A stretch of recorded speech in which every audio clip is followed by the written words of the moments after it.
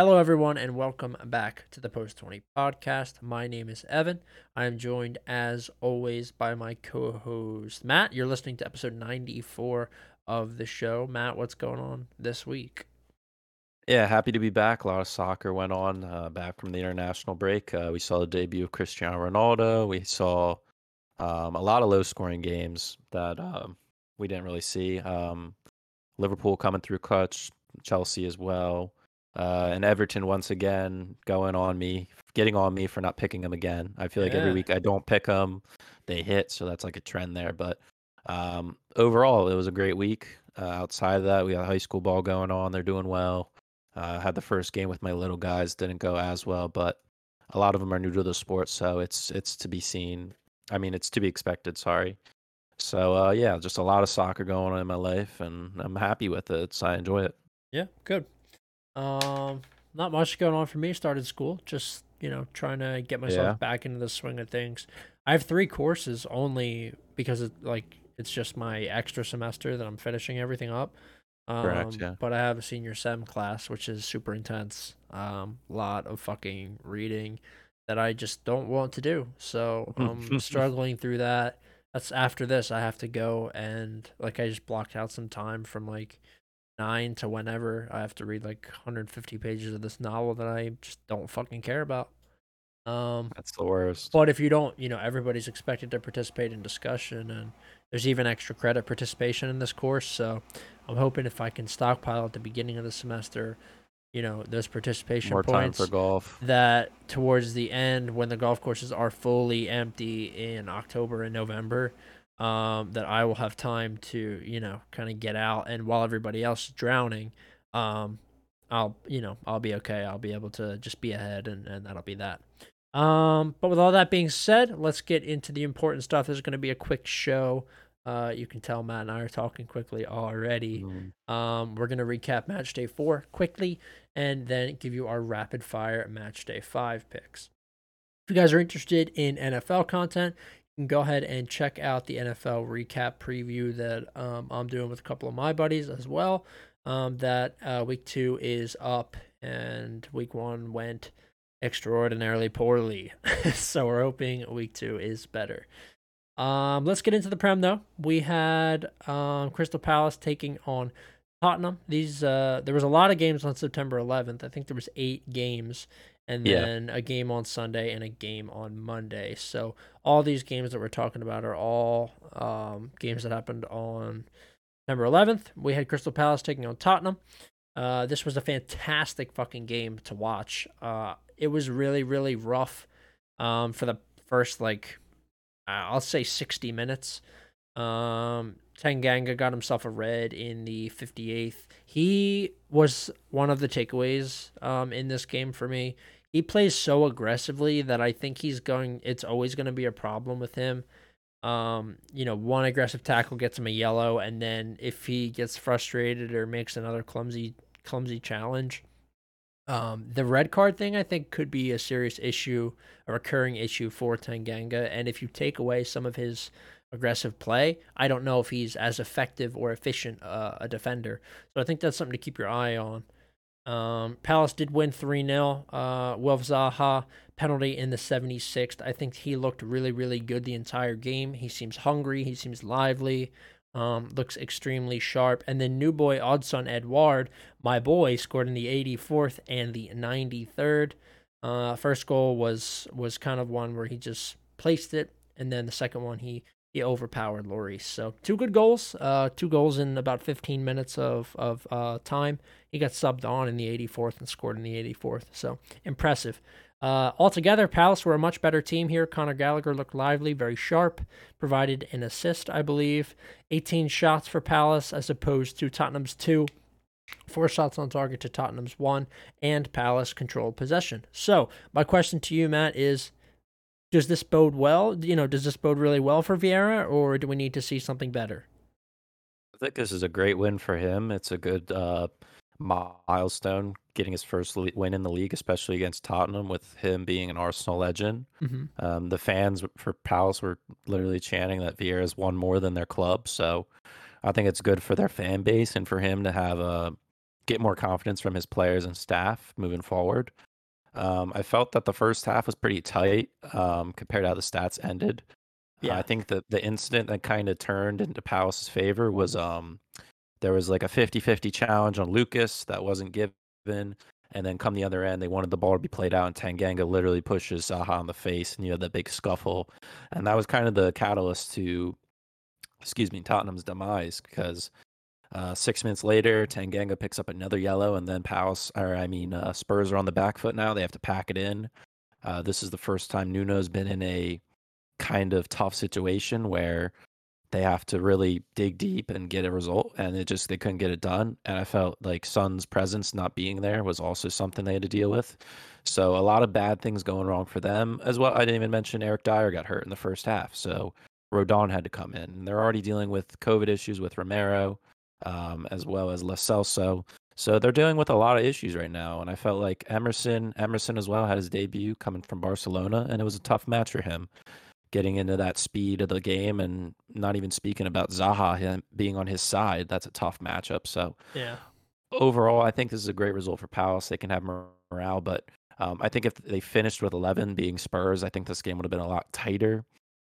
But yeah, I mean, Tottenham get a little taste of reality. I think if they kept winning going into this Chelsea game now, it would have been bad for them. So they get some reality set, and it takes them into this Chelsea game with a chip on their shoulder a little bit to prove that this game was kind of a fluke and they're still a solid team. But yeah, both sides come out with the different ways of thinking for the following week, I'd say. Yeah. Alrighty, we'll move on to Watford Wolves. Wolves win this one 2-0 at Vicarage Road. A fantastic result for Wolves. Finally getting themselves a win over a team that they should have beaten. Those first three results were tough for them. They couldn't get it done.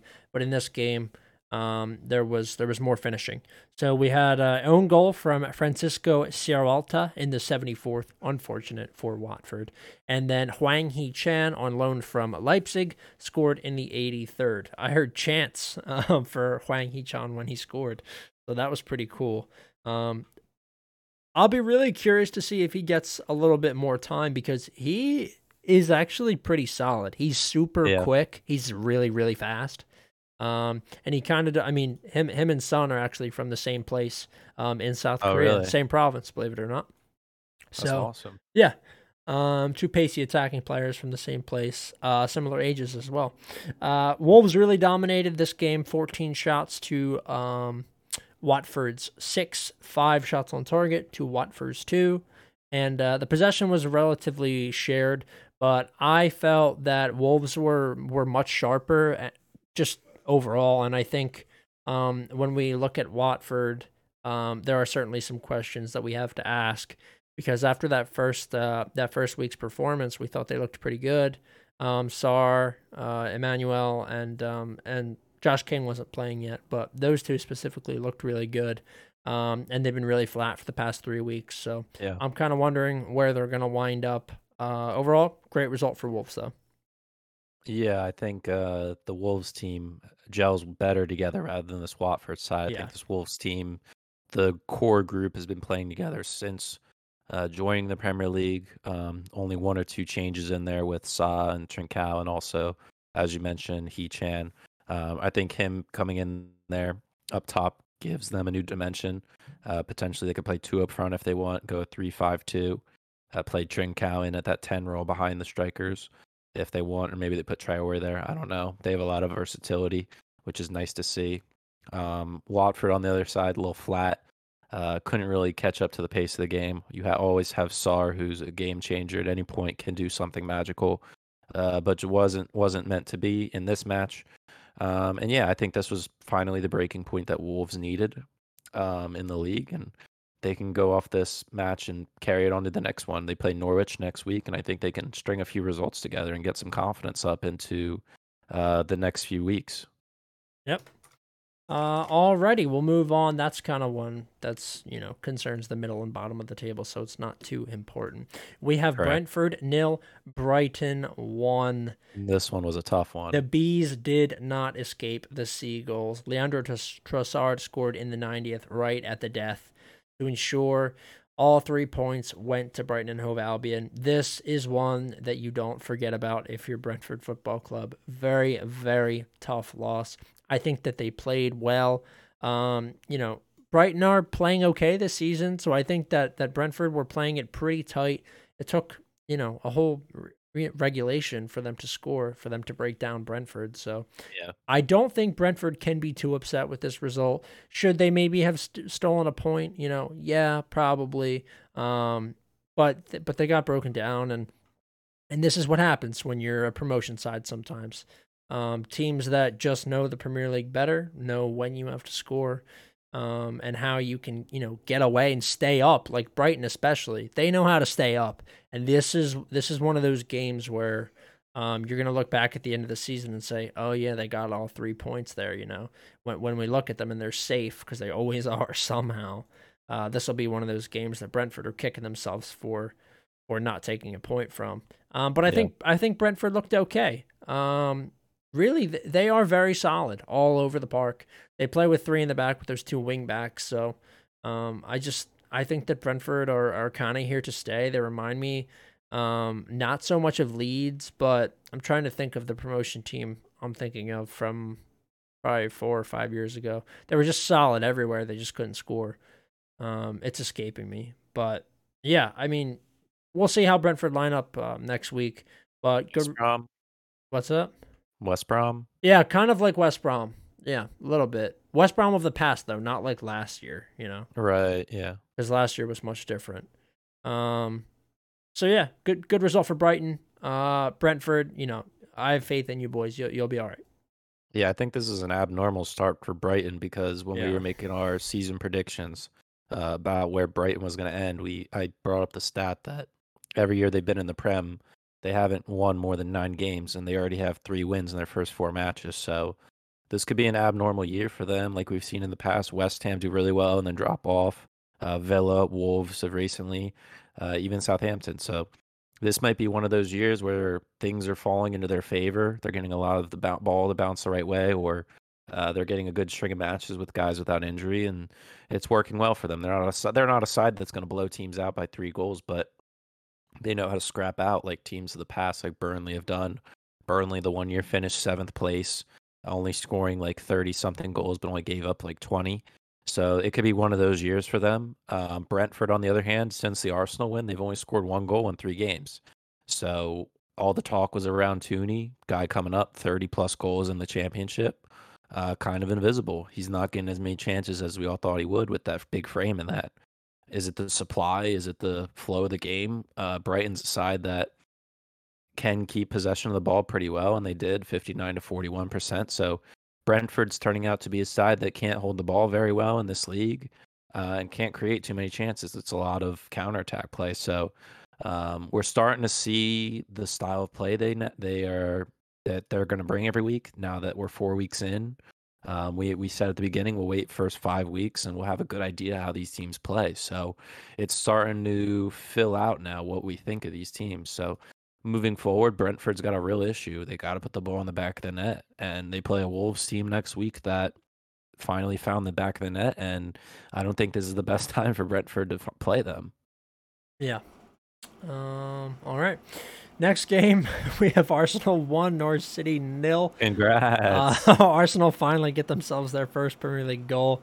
I Should have been 3. I think it's hilarious that it was just 1 and it should have been many more. Oh my goodness. 30 total shots from Arsenal here versus Norwich is 10. Screwed me, man. I had the over 2.5 here. Oh, yeah. Well, the last like 4 or 5 meetings with Norwich, they've scored more than 3 goals or 3 or more. You saw that stat?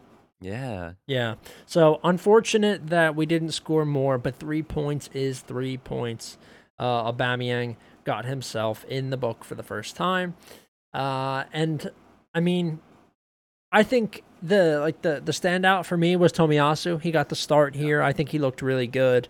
He's going to have to adjust a little bit to life in the Prem, of course, as all these players do. So I think he was great. I think that our defense looked better, but I think that Norwich are not necessarily a real threat, right?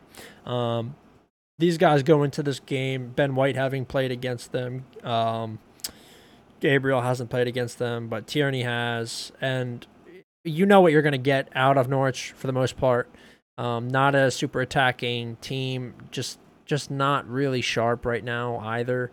So I think that they had confidence, and I'm sure some of that transferred over to Tomiyasu and allowed them all to play well. But a good clean sheet for a new boy Ramsdale, who just looks like Pickford Jr. And Yeah, a little bit. yeah, he reminds me of Pickford a lot, just the way that he plays. But a good result. I wish that we would have seen more out of Saka and out of Odegaard. They played okay, but I would just like to see them, getting themselves on the score sheet. Saka needs to start scoring.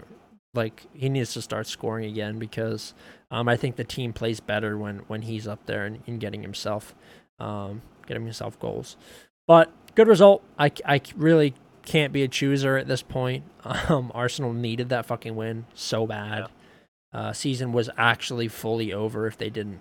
So hopefully this starts a little bit of a rebound for us. We have Burnley, I think, at Turf Moor this weekend. So that's going to be a tough one. That's another test, but we'll see if Mikel passes. Yeah, and after that you have the North London derby. But in this game you had 5 of your new signings, if you consider Odegaard a new signing, in the lineup, and you also had Maitland-Niles in there, his first start after all the controversy on social media and whatnot, and a return from Gabriel from injury. So you're starting to see the full squad coming back. You're seeing the depth in the team. You're seeing a variety of players in there. Going forward, Aubameyang getting a goal is huge. I think that was his first goal in 370 minutes. So he was on a big drought, and like you said, Saka needs to get involved more. He's a key player in the club after the Euros with what he did. He needs a rebound there. I always think Tierney is a great strong point on that left side. Him and Saka, that's a great strong wing for them to work on. And now you're seeing Smith Rowe get some rest, and you can add some dynamic duos if you want to put him and Odegaard in there. There's a lot of versatility in that squad that Mikel has to offer, and it's nice to see. Norwich, on the other hand, like you said, there's not really much going on there. They're kind of struggling. All the signings they brought in aren't turning out to work. So it's looking like another dud year for them, but very early on, you never know what could happen. They could drag themselves out of there. Who knows? Yeah. But Arsenal now climbing out of the bottom. Still, obviously, a lot of time left. They'll get back in the mix. But yeah, I think that's a strong win for them. Can't really say too much. The stats speak for themselves. Like you said, 30 shots compared to 10, and then 7 on target to 1. Yep. Possession kind of even there, a little shaky there, but they get the job done. I think they move forward and go into the Burnley game, which is going to be a lot trickier than Norwich. Yeah. Okay, let us move on to Manchester United 4, Newcastle United 1. A great result for United, who looked sharp from the get-go here. Cristiano Ronaldo with 2 goals, one in the 45th and one in the 62nd. Bruno Fernandes added one in the 80th, which was a great goal. And then the pick of the bunch for me, Jesse Lingard in the 92nd. Really sharp result here. After Ronaldo scored that first goal, Manquillo actually scored. That was his first time scoring in multiple seasons, I think. I think his first in 85 games. Yep, so that's about 2 seasons. Pretty rough for Manquillo. And that's I thought normal for a right back. Yeah, no, it is. But I thought maybe Newcastle were going to get back into the game after that. They looked kind of lively for a minute. All before that it was all square, but when Manquillo scored, I thought maybe they'd get back into it, but just a few minutes later, Ronaldo added his second, which was a far better goal than the tap-in he had at first. And then Bruno and Jesse Lingard, both of those were really solid goals. United just played super, super sharp. Ronaldo injected something into the team that I haven't even seen when United are playing their best. I know the game was at Old Trafford. I know this was his first game back. And I don't think he's going to play like this every week. No. I don't want anybody to think that. We saw yesterday when in the Champions League they were upset by young boys. Yeah, of course. But this is huge. I mean, having Ronaldo back in front of your home crowd, it is giant, and it is a boost. It's going to give them a boost the entire season. I think so. It was really really good to see. They should have beat Newcastle. They did beat Newcastle, and their stats are good enough where you can just tell, even if you didn't watch the game, you can tell they dominated, and this was a great performance. I hope they continue to dominate. Yeah, it's a tough matchup for Newcastle with all the storylines coming into this, Ronaldo's return and whatnot. I think the lineup Ali put out there is possibly their best 11 at the moment. You still have Rashford on injury, and that other holding mid spot next to Pogba is always up for debate. Who you want in there? You have four guys to pick from, three, four of them. But yeah, I mean, they look solid. You saw Luke Shaw get that assist to Ronaldo in the second. The first one Ronaldo created on his own, just following up a shot, as all strikers should do. Great poacher's goal. And it just went how everybody thought it was going. I wasn't expecting a Lingard goal. I think that's great for him. He can get in there. That's a tough squad to get into, especially the attacking third. So he's really going to have to earn that time. But on Newcastle side, we didn't see Callum Wilson. He was dealing with a little bit of a thigh issue, so they went with St. Max up top alone and really just packed it in there, and it just didn't work out very well. I mean, their goal was very nice, quick counterattack. Almiron wins it, zips it up to St. Max, Mankiu on the overlap, and first time layoff in. And that's how quick things can happen in the Premier League, regardless of what team it is. Like, if you're caught out sleeping and don't pick up that man, it's a Premier League quality player regardless, and it's going to be a goal. So they did a good job managing the game. Ronaldo got those two early goals, which everybody wanted to see. That's all we wanted to see is him hitting his celebration. Every time the crowd does it, it just gives me goosebumps. It's one of those things. It's just iconic in the game now, and to have him back there is awesome. And they currently sit top of the league now based on or based on goals for. Yep. Them Chelsea and Liverpool are all tied there. So as well as Everton. Everton, they're all on 10 points. So the start of the year is looking great. Obviously, come Christmas time, we're going to see teams drop form. Who those teams are, we don't know yet. But soon, I think we'll be seeing some teams slip up. Yeah, I can certainly see that as well. We even are seeing kind of midweek, we're looking at what these teams are putting out there on the pitch, and United put out a pretty solid squad, and they lost. They lost to Young Boys. Absolutely. Liverpool were played very tightly by AC Milan today. Who I said it to somebody earlier today. I said, I'm telling you right now, Liverpool aren't ready for whatever Milan are going to come out and do. It doesn't matter if they play well or if they play poorly. It takes time to adjust to European ball, and you can tell they're just finally starting to get in shape for the Premier League. People are finally starting to catch up with the pace of the game again after a summer of international football. And it's all just so different. So, yeah, I thought that was interesting to point out. Only draw of the week, funnily enough. Southampton 0, West Ham 0. A red card to Mikel Antonio, my boy. My boy, minute. Dude. He's gonna fuck me in fantasy. I keep losing in fantasy, too. I'm like... Yeah, you're 0-4. Matt's mom is in our league, right? And she's all the way up at second. She's in second place, and she has 3 more total points than I do, which is insane. Yep. I have had some awful, awful luck. But that's just how fantasy goes. Just flat, man. I thought West Ham were flat here. There were certainly some chances for both sides, but West Ham did not play the way they usually do. Fornals wasn't in the middle. He was off on the left in this game, and I think that has something to do with the way that things happened here. I don't think Bowen looked very good. He did get subbed off. He gets subbed off for Vlasic, I think, right? The new guy got time? Yes. Yeah, so just really not so great. I'll be curious to see if Vlasic gets more time, actually, now. I'm wondering if, he might be one of those guys they sub in and out around halftime. It could be interesting. He looked okay in the little bit that I saw. So, yeah, weird result for sure. But Southampton are a tough team. They're playing people kind of tight this year, grinding it out, and we'll have to see what becomes of that for them. I don't give them a ton of credit, but they did look really good here. And West Ham are, in my opinion, they're one of the top 6 clubs now. So Arsenal's out, West Ham's in. As of recent times, and this is one of those top teams right now that you want to take a point from, and they did. Yeah, absolutely. Southampton are now 3 straight draws, big draws in this game and as well as the United game. And on West Ham's end, this is the first time they're unbeaten in the first four Prem matches of the season since the 99-2000 season. So um, unprecedented territory for them in a while. They have the squad. They brought in some depth in positions. We haven't seen Kurt Zuma debut for them yet in the Premier League.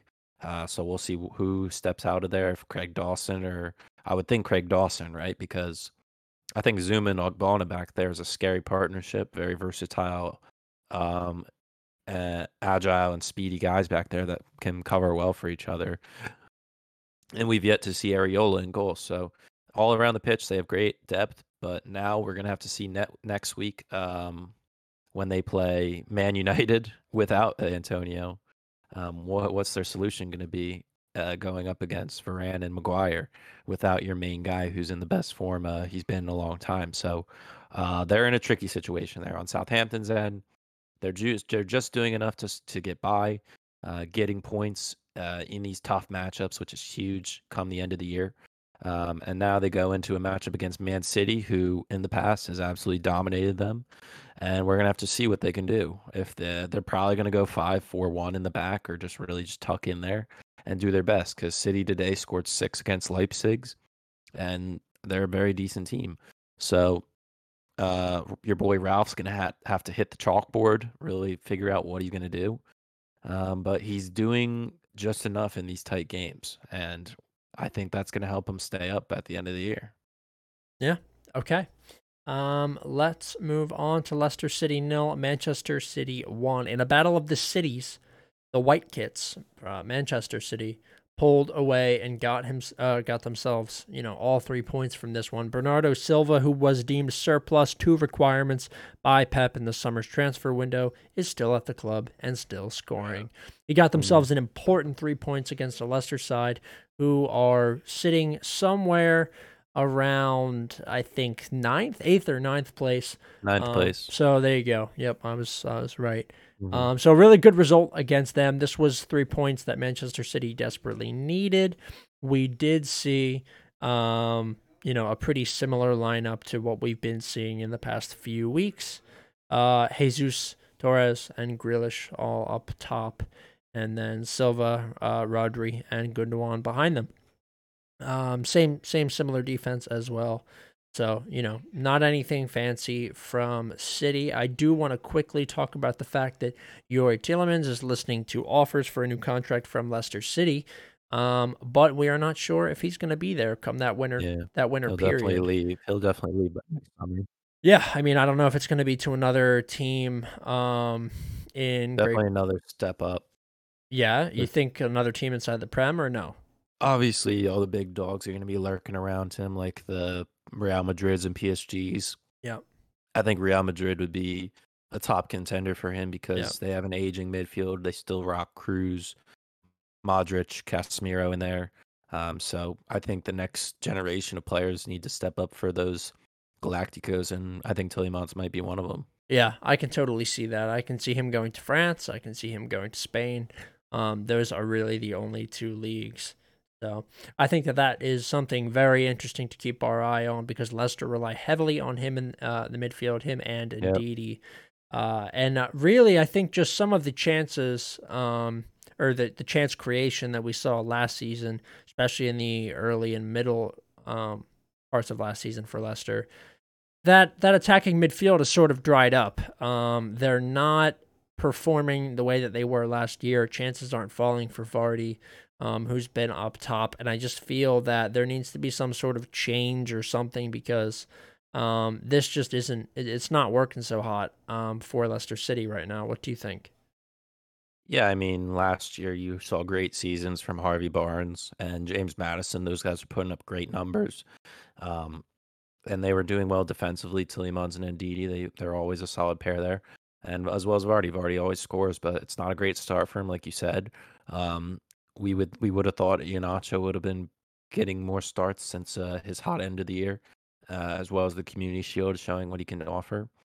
Johnny Evans got some minutes in this game, finally being back from injury, and we've got our first look at Lookman, new signing for them. So they have the players. If you on paper, I think they have the team. It's just you need them to perform, and it's just not coming off. I mean, Man City, you could say didn't have their strongest lineup out there. No De Bruyne, no Foden. Still, they weren't used, so being very safe there. And I mean, it's a tough ask in this game specifically, but I think their time is coming soon where the pieces are going to fall in their favor, and I don't think this was the time for them. Yeah, I agree.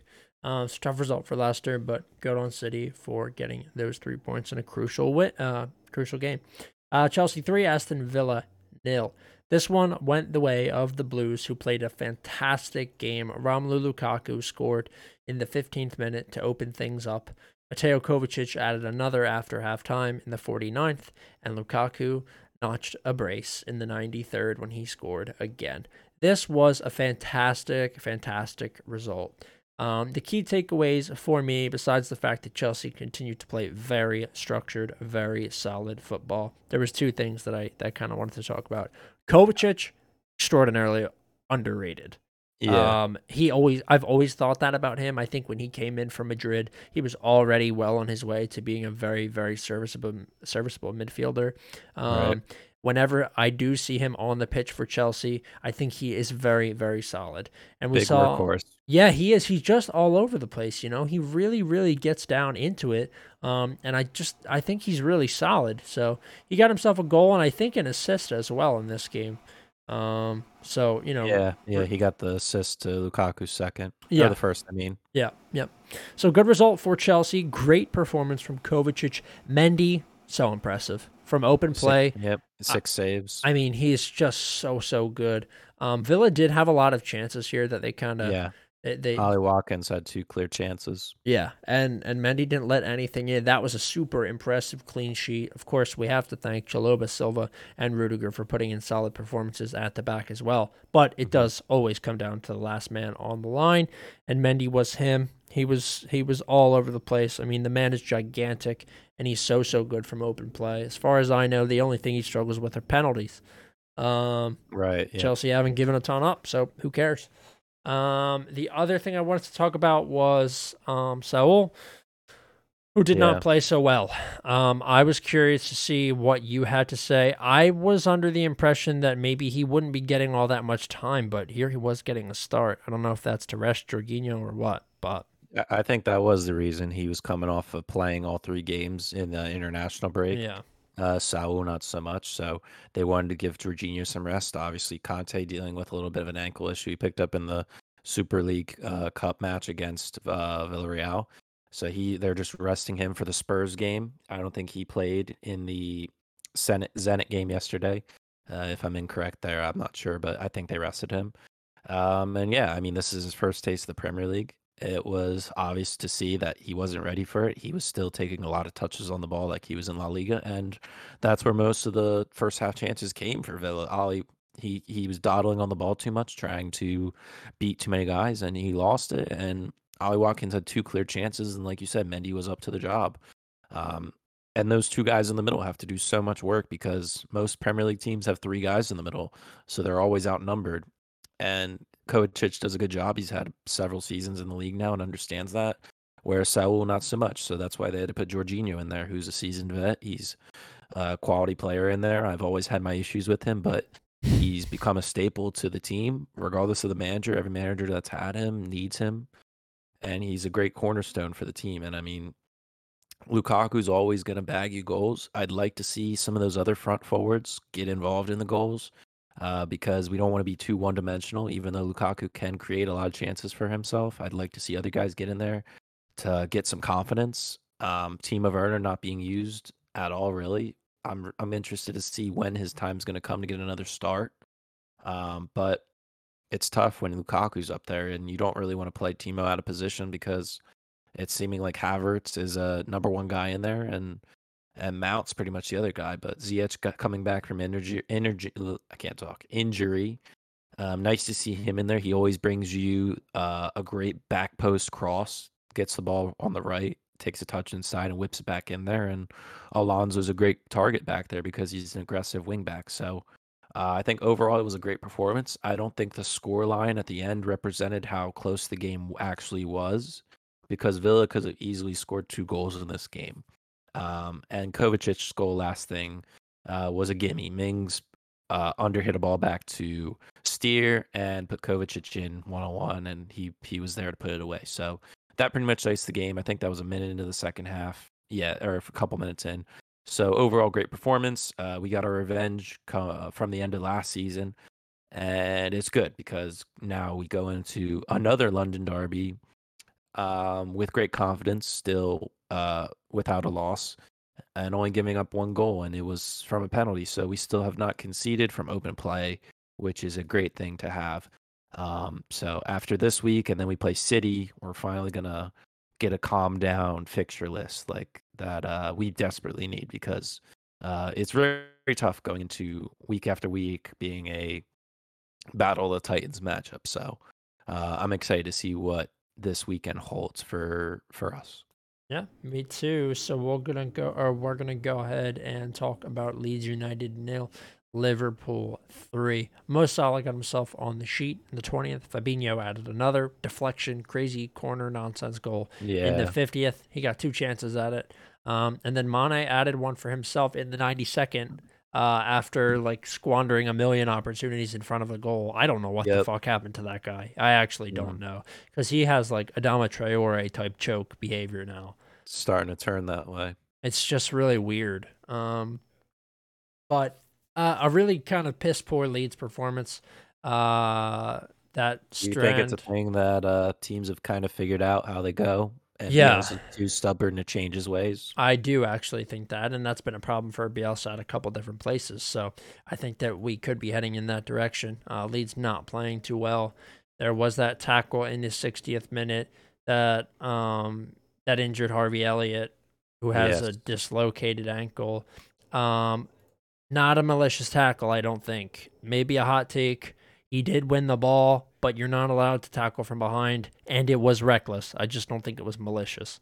Yeah. Unfortunate to see Harvey Elliott, a really bright young spot on the Liverpool side, out probably for the season with a dislocated ankle like that. It looked like Dak Prescott's ankle last season for the Hmm. Cowboys. If you guys watched the NFL, I mean, it was awful.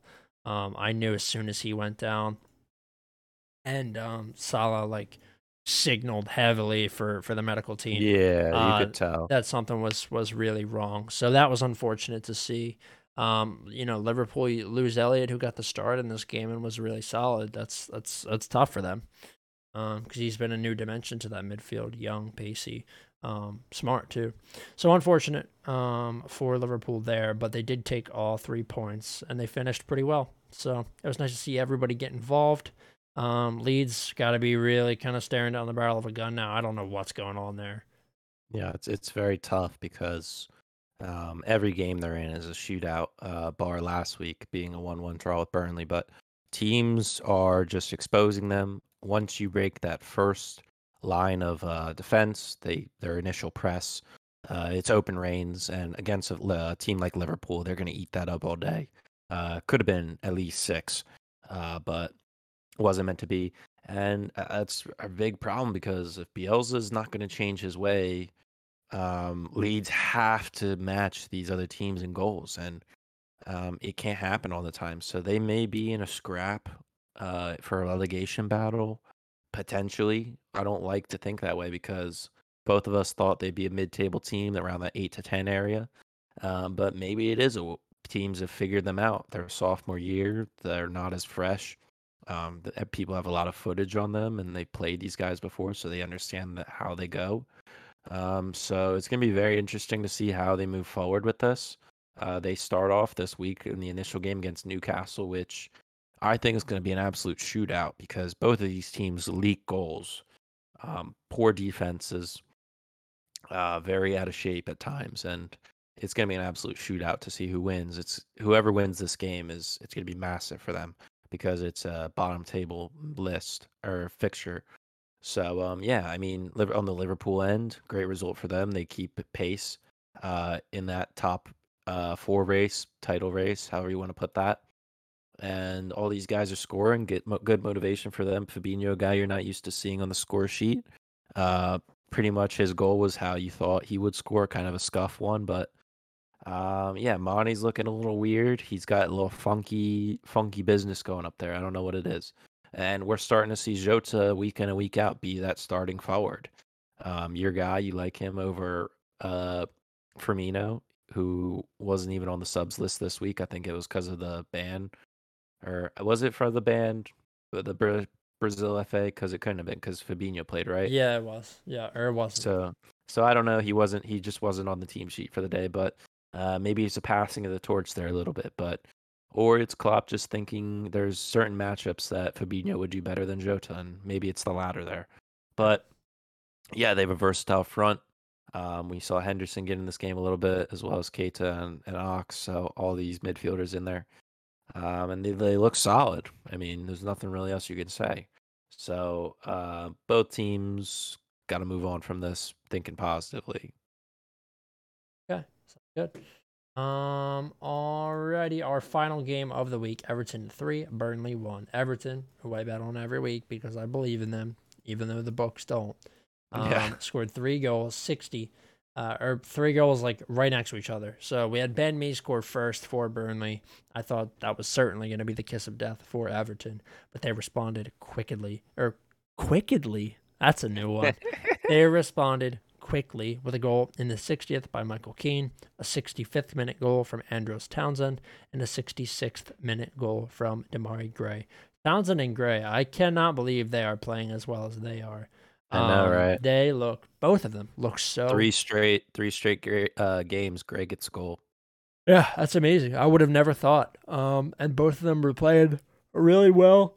No DCL. Sorry, I was yawning. No DCL in this game. So, I just think that it was really sharp. Are we thinking they're legit yet, or are we still Everton? waiting for them No, they're to? not. Yeah. They'll collapse. Are we still waiting for them to play an actual like competitive side? Yeah, I need to see what they do against like Their next 3 games are Villa, Norwich, and then they play United. Okay, so United will be a good test, and I think Villa will be like a good practice test. Okay. We'll see. We'll see how they fare against United. That's the real test. They are top of the table. But I don't think. I think this is kind of a rough break for Burnley. I don't think that they looked all that bad in the first half. It took them a long time to get going and get that first goal in. But then they just like collapsed. Like it was such a weird collapse. It was like, I watched Aaron Rodgers put up 3 points against the Saints. It was kind of like that. Like they just looked so defeated after that first goal, or after and then after Everton struck back, the same way. They got the game drawn at that point, and 2 more goals within a matter of 6 minutes. They just broke their back. Burnley were never going to get a result after that first goal by Everton. So unfortunate for them, but a good result for Everton. Burnley can be hard to break down. Yeah, I mean, when we did the predictions for this in last week's episode, I talked about how both of these teams were bottom of the table in possession stats, and it turned out to almost be 50-50 here. Both teams didn't really want the ball. 52% going in Everton's favor and almost level in passes, so as well as chances. So it turned out to be who was more clinical, and Everton in that 6-minute period were just lethal. They're a side that know their identity. They have a solid group of players there that work for the manager. It's looking like Benitez understands what these guys need to do. They have his style, and they're implementing it well. And they even did this without their main man DCL up front. They went with Richarlison, who we said in the past or last year with under Ancelotti, kind of looked invisible up there. So it's working out. Like no Hamas is good. That midfield too of Decore and Allen is looking very nicely. As well as the new signings of Gray and Townsend. We're seeing these guys that are were overshadowed by all the big expensive players being moved. They're turning out to be better signings than the headline guys. So it's just all about the system you're implemented in and how well you do, and they're working well for Benitez. So it's very nice to see. I'll say this, that we did see this last year where they had a great 6 to 7, first 6, 7 matches, and then it kind of tailspinned, and it just went out of wonk. It just went wonky for them, and some few players got injured, and it just didn't work out for them, and they just ended in that usual mid-table 9 to 11 area. Um, it can always happen to him again. But Benitez is a manager, unlike Ancelotti, and I forget who their manager was before that. That has experienced the Premier League with multiple teams. He's been with Premiership winning teams like Chelsea and Liverpool, and he's been with teams that kind of struggle a little bit, like Newcastle. So a well-rounded manager for a club like Everton, I think the system or the ideals work well for him and the club. And moving forward, I might have to start picking him, but who knows? That might be the kiss of death. Yeah, that is possible. Please don't. Please don't pick them because This week, I'm gonna keep been betting against them. doing okay with them, and that's like the one thing I have left. So please don't take it from me. I got you. I got you. I got you. I got you. All right. Okay. So we have for the preview matches, we're gonna quickly run through these.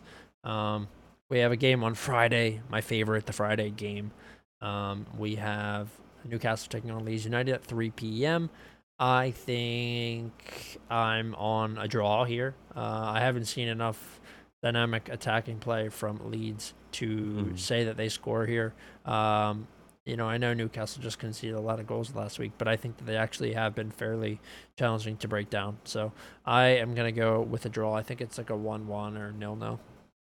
Yeah, no Callum Wilson here. They're saying he'll be out until after the October international break. He's dealing with that hamstring issue, like I said before. So they're probably going to go with Saint Max, Joelinton, and Almiron again up there. For Leeds' side, they're dealing with the Struik suspension. The appeal didn't, or the appeal got rejected. Sorry for him. So they'll be without him, Coach, and Llorente. So they'll be very thin in the back. So there's going to be a lot of goals in this game, like I said before. My gut instinct immediately went to Newcastle, but then I saw no Wilson.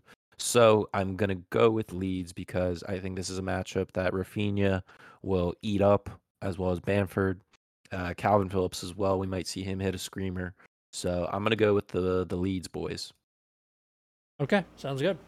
Alrighty, that would be my other pick if I had to pick an outright winner. We have Wolves Brentford next. I think Wolves continue their winning ways and they get a second one here in a row. I know I said earlier that I think Brentford will be looking to solidify their position again with a good result this week, but upon further inspection in my own brain, I'm gonna go with Wolves.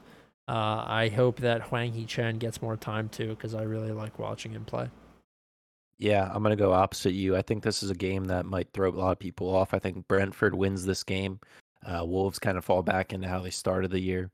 It was kind of a glimpse of what we want them to do, but I think Brentford might shock a few people here. I think Tooney might open up things a little bit more.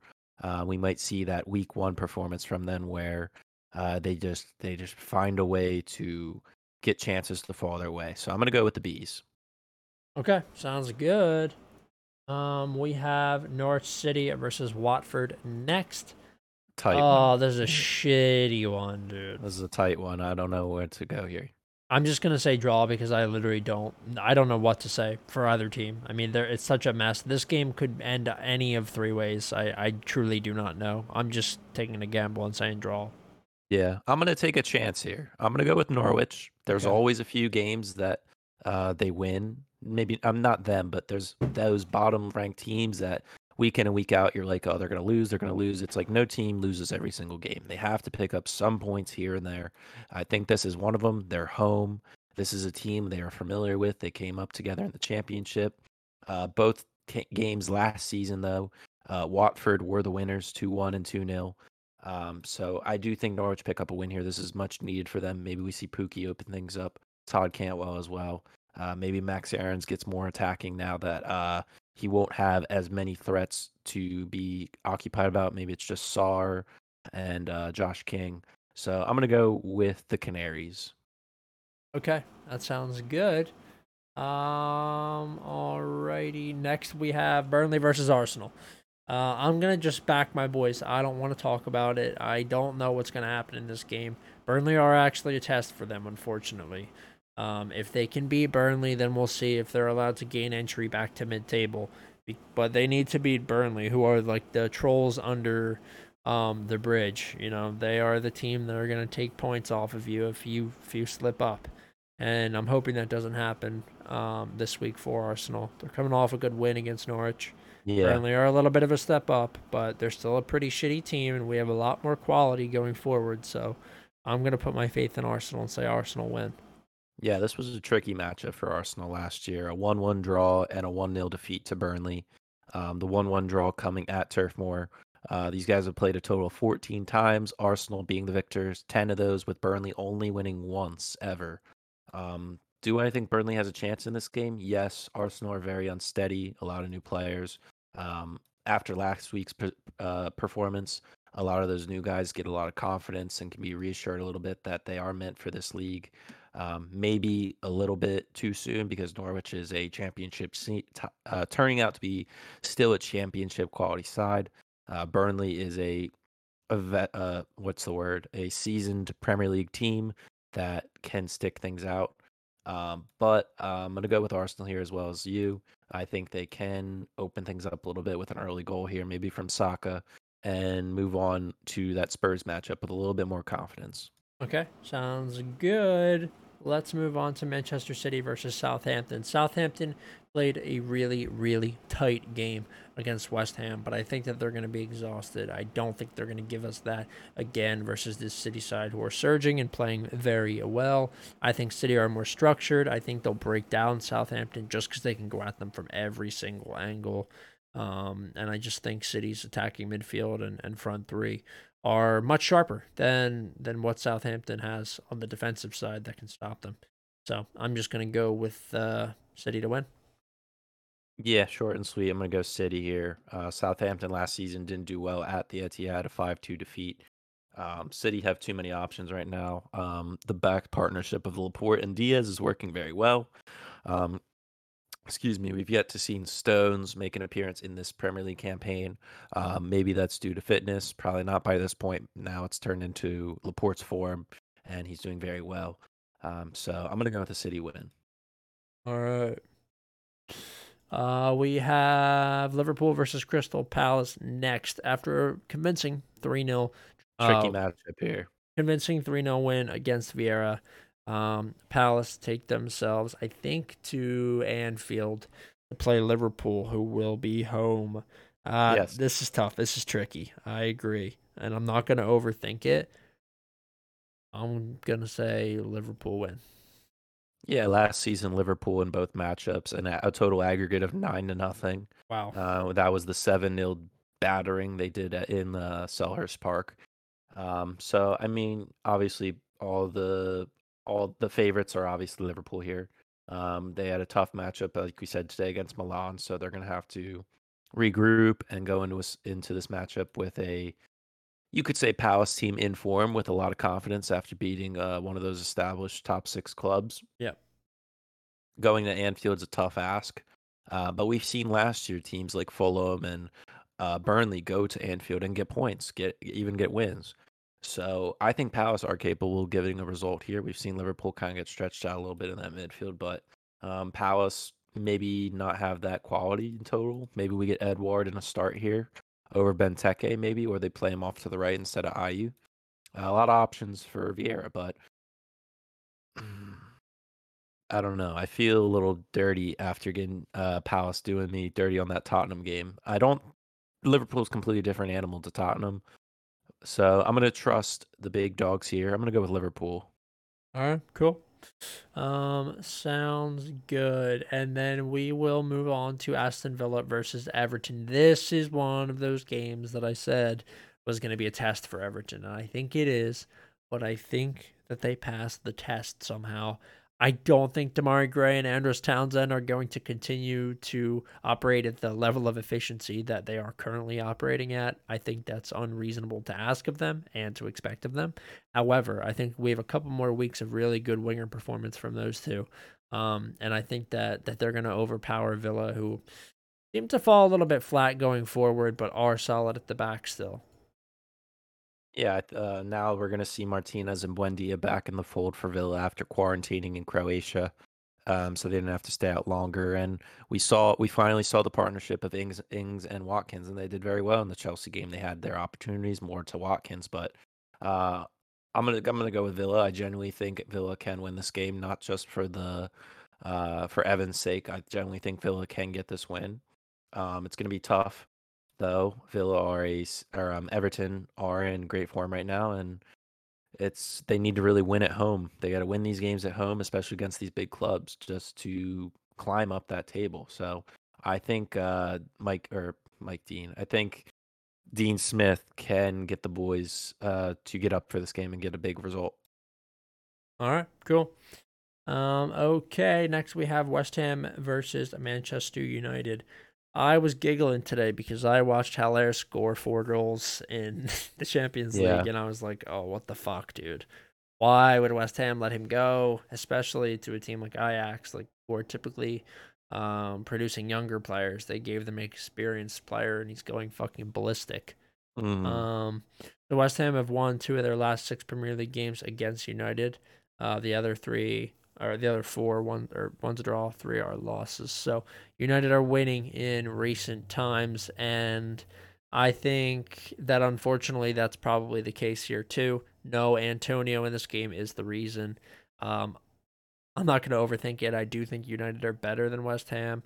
Um, I think that they aren't managed as well as West Ham, but I think that their individual quality does top West Ham. So I just think that United are on top of this game, but I could see a draw happening too. So we'll have to see. Yeah, I'm gonna go with a draw here. I think the hype is too high in United here.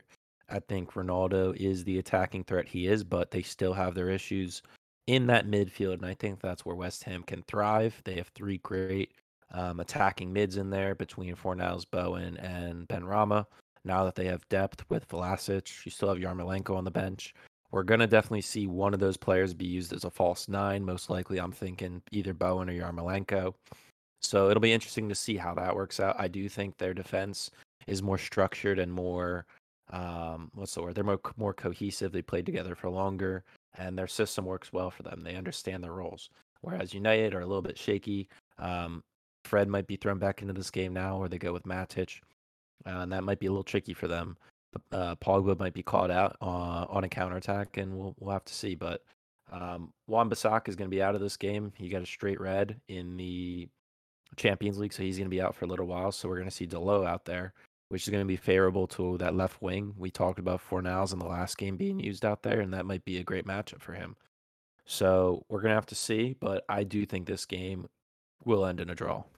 Okay. All right. We have our last game, Tottenham Chelsea, a London derby. I think this is a resounding result for Chelsea. I think that they're gonna batter Tottenham, show everybody that they are the real deal, and take themselves top of the table. You know, they certainly could. So I'm with Chelsea here. Tottenham looked really bad last week, and I don't think that they're going to be back quite yet. Kane doesn't seem to be playing at the level that I know he's capable of, and they are missing Heung-min Son, who suffered a knock in international duty, and we don't know when he's going to be back. So I think it's Chelsea win here, and I think it's a really, really um, telling result as well. I wouldn't be too sure about that. We always think now that Lukaku's there, their scoring problems are over, but we still are struggling to score goals. We saw a 1-0 win against Zenit. A lot of chances were there, but we couldn't put them away. And Thomas Tuchel's signature result is a 2-0 win. So I'm thinking that's going to be the result here. Tottenham very thin in the back. Dyer, Sanchez, Tanganga, Romero, all potentially going to be out. Um, 4 solid center backs. So they're really going to be under pressure in this game, like you said. And potentially Son may be back. He might not, dealing with that calf issue, but I'd like to see him in this game just to see how our defense can handle it. I'm really hoping Chaloba gets another start. I love that guy out there. He works his ass off from the academy. So I'm going to back my boys, obviously. I think they're top title contenders, and this is a result that you're going to need if you want to keep up for that title. Yeah, true enough.